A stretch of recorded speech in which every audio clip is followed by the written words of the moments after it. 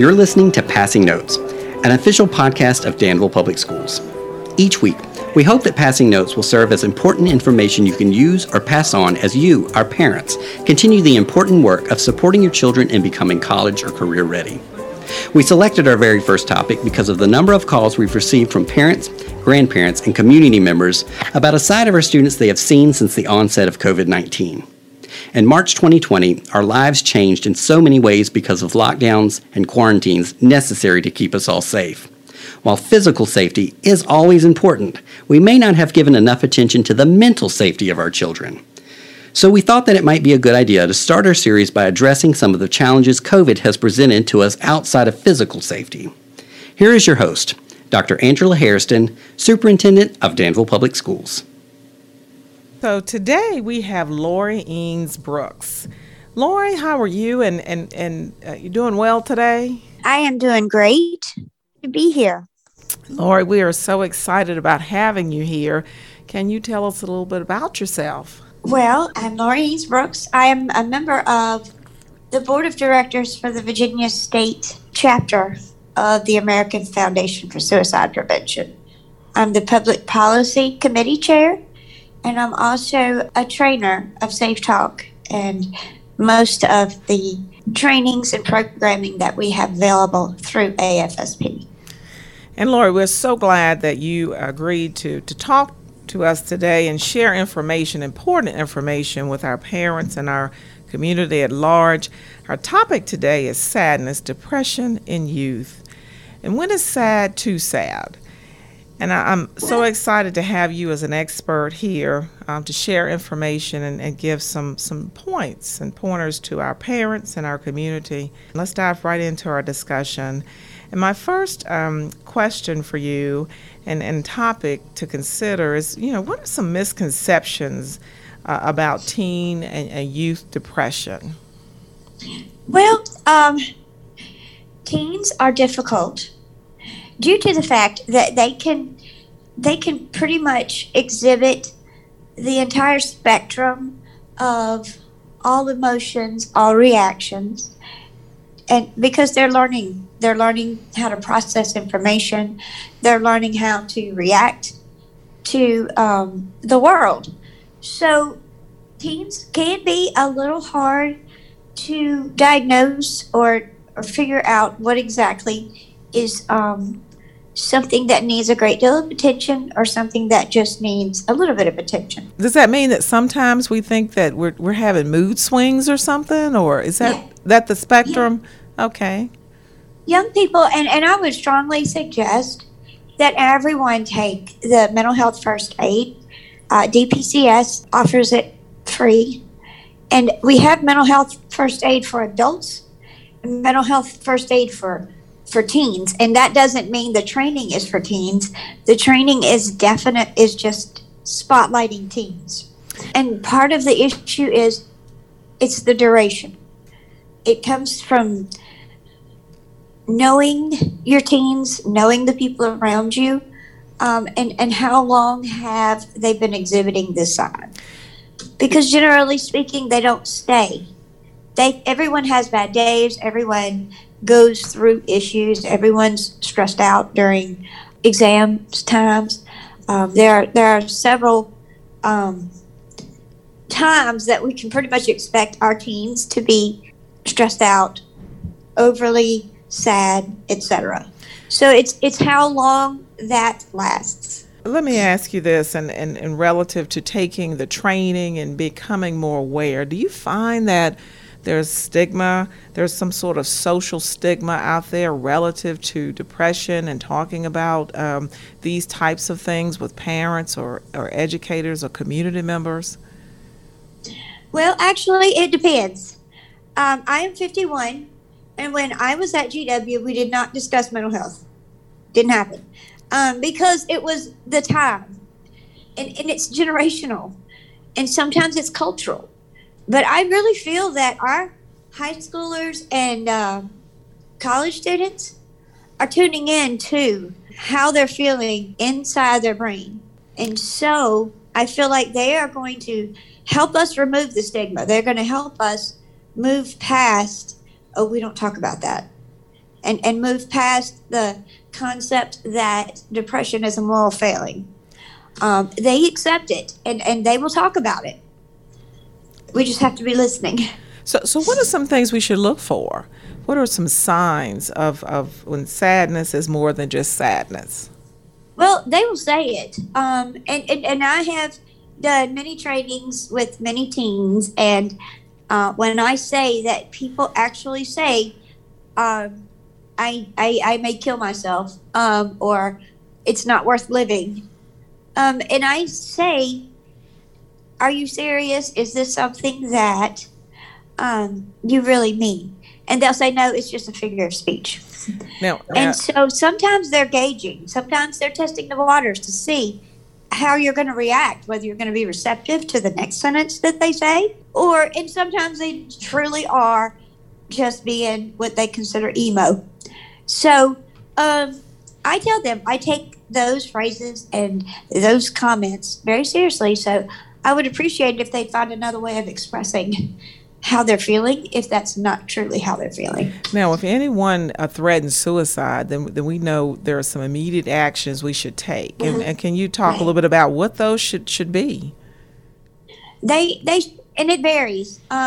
Again, it comes with knowing your teens. This is one reason why my goal in the world is to empower our general community to look around at the kids, people in their circles, and be able to see a sign, because we really want to take our, especially teens, to the professional and say, are you seeing what I'm seeing? And that's it. That's important. But they're not always available. They're not at the dinner table. They're not there on a Saturday afternoon when you have a team in your kitchen exhibiting signs that are concerning you. So it comes with education, and it comes with that education empowers the community at large to reach out instead of stepping back, because historically people are afraid they're going to say or do the wrong thing. So my goal, AFSP's goal, is to empower the general community to know the next step, to have that conversation, and then know who to call if there needs to be further follow-up. And we certainly will share more information about contacting the appropriate support and getting more information about how to address teen suicide and when sad is too sad. And I know that we as educators, we like to say as elementary children, they have such a wonderful personality. They're just so joyful, and they have this I like you and I like myself attitude. And we talk about our middle schoolers, I like you, but I'm not so sure about I like myself oftentimes. And parents begin to see these changes in their children. And of course, when we get to high school, the teenagers love themselves, but sometimes they're not so keen on the adults around them trying to give them advice. Since COVID-19 came about, March 2020 changed all of our lives in some regard around COVID-19. We had more up close view of our children, spent more time in the home because of quarantining and all of the lockdowns and those kinds of things. So we've heard from many of our parents that COVID-19 and social distancing has led to more depression and sadness. Have you found that, or are we just more willing to talk about it? No, it is a thing. It is real, and it is affecting our teens. Our teens are social. People in general are social. The masks are another, they don't have the facial cues. So, our children are living in a text vocabulary world. And that has gotten even more because they're texting each other. They're not seeing the actual facial expressions that go with the conversation. So also with the mask, they're not seeing the facial expressions. That's a very important social cue for us, for people in general, to know how that comment was meant. So they are isolated. They need other teens. They need their support system. So it has been a thing, and it continues to be a thing. So this is very real. This is not something that we are assuming is a problem. It's very real. And we know that our physical health is so important. We want to protect our children from COVID. We want to protect our adults. And that was one of the reasons we in the Danville Public Schools feel that face-to-face instruction, and when parents do support face-to-face instruction, was so important to get our children back into those social settings. The question I have is, what kinds of things can parents do to support students? Because we know we might be into this masking and protecting ourselves for a little while longer. What can we do? What kinds of activities have you seen work with children to enhance and increase social interaction without compromising safety? Yes, it is. It's very important for them to understand that we're in new territory ourselves. We're doing the best we can to, like you said, keep them safe. And we're seeing that some things are working better than others. Isolation is not necessarily good. Some teens thrive on it, and most teens do not. So be honest with our kids. We need to let them know we're just doing the best we can. The reason we're doing this is to keep you safe medically. And here are some things we can do. They can Zoom with one another without a mask. And so the actual interactions, other than texting and messaging, any kind of interaction they can have based on their ability to be out in public. As we've seen, some people are more susceptible to COVID. Some people are, in a better position if they do get COVID. So there are levels of the ability to go out in public. But a good replacement is the actual face-to-face chatting.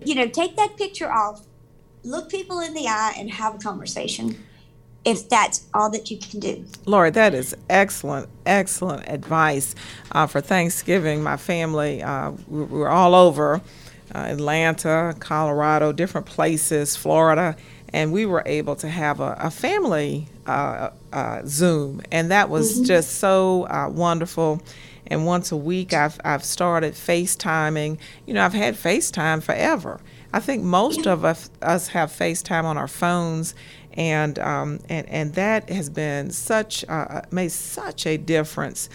Being able to FaceTime and see those smiles, and so Yes. It sounds like parents don't get too uptight about your children being on Zoom and FaceTiming and eating a little bit more of that data up. It sounds like it might help our children recover to some degree. And so specifically, what should parents look for? We've talked a little bit about, when it's sad, too sad, mood swings, those types of things. But give us 2 or 3 things parents should look for when they should be really concerned and start to seek out help and support. Well, and this goes with that answer, but I want to backtrack a little bit.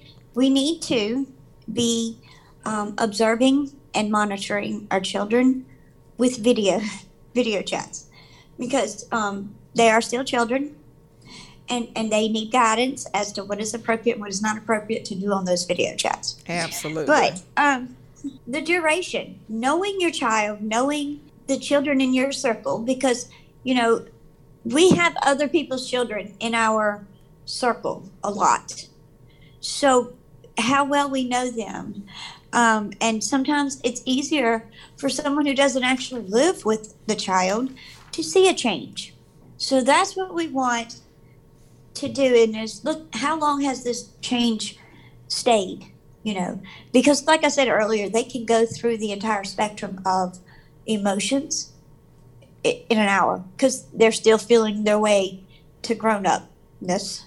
So the duration and speaking about it, say, I have noticed that your outlook on life has changed. Do you want to talk about that? And our tone and the way we approach it is going to be whether or not we get any real information. So we need to make sure it's non-judgmental, and that we accept whatever they're feeling, thinking, because they will talk to us if they feel comfortable and not judged. And for parents, we want to fix everything. We want to fix it and move on. So this takes time. This is not something we can just do quickly. So is there anything that families can do to help other families? The title of our podcast is Passing Notes.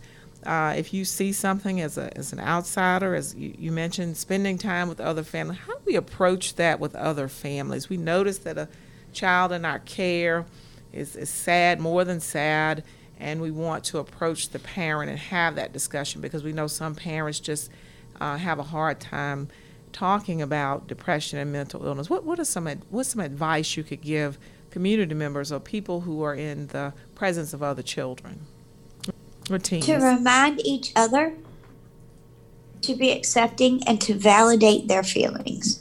As adults, we are so quick to say, how can you be stressed out? You don't have bills to pay, et cetera, et cetera.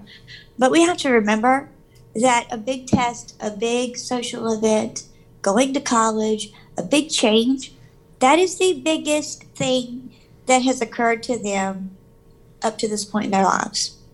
So looking back at the age of 40, 50, and saying you have nothing to be stressed about, how can you be stressed, is a very hard thing to say to a child. So we have to remember that we were that age once, and it was stressful.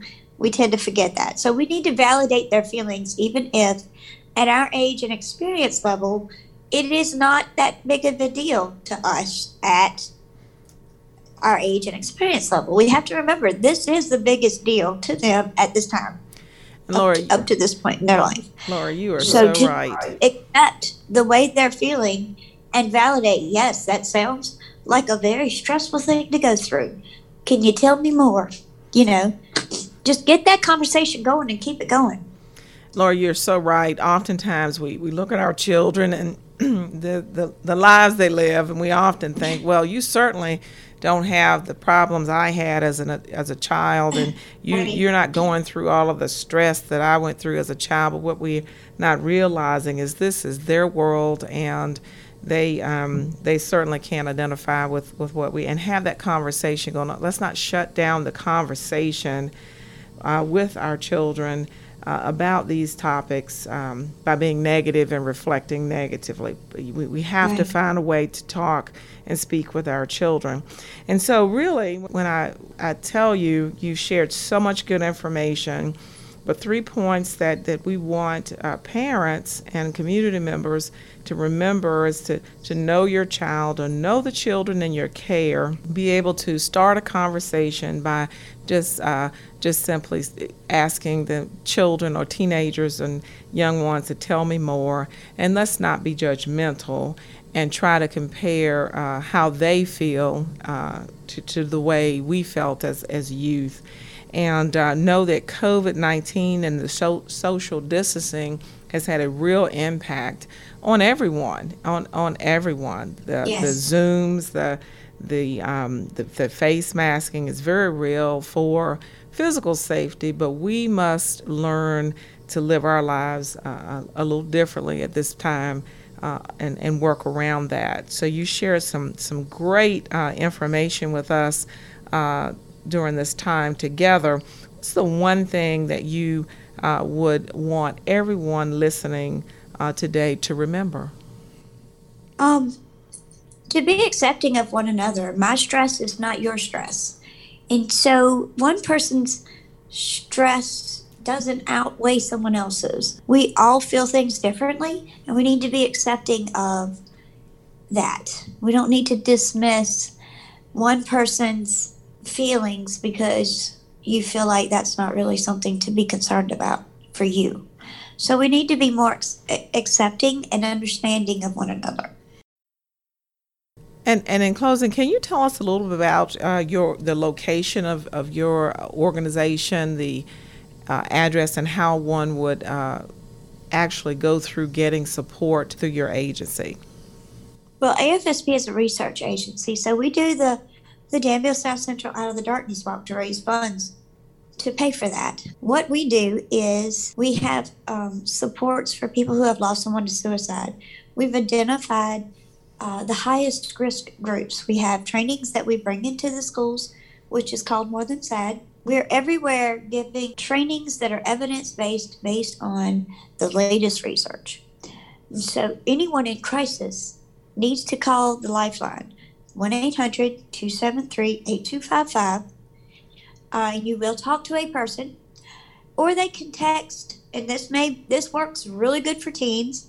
I have been a counselor on the crisis text line, and that is 741-741. You just text help, home, anything, and they will come back with a person. I had a lot of people who would text in and say, is this a real person or a robot?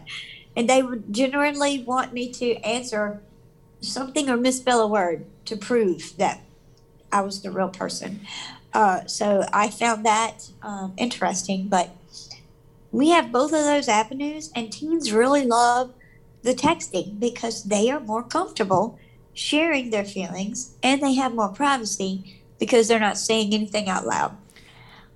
They're texting it, so other people around them cannot hear them. And Lorrie, I'm going to ask you to give us those numbers one more time in case our listeners missed it. The call-in number and the texting number, just one more time.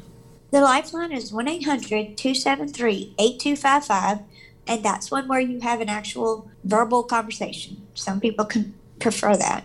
Or they can text the crisis text line, and that is 741-741.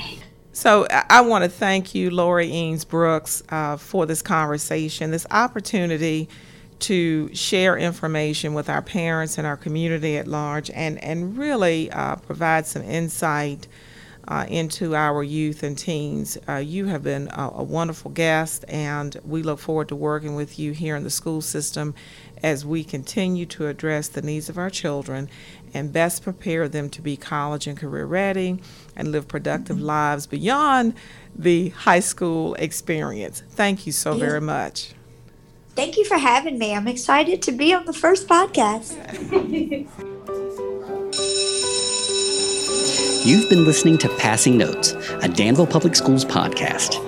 We hope that this discussion has been informative and helpful in learning more about the mental health of our children, how to talk about it, and when to reach out when you think your loved ones might be more than just sad. To contact the AFSP Life Line, either call 1-800-273-8255 or text 741-741. Thanks for tuning in, and we encourage you to take your notes and pass them on.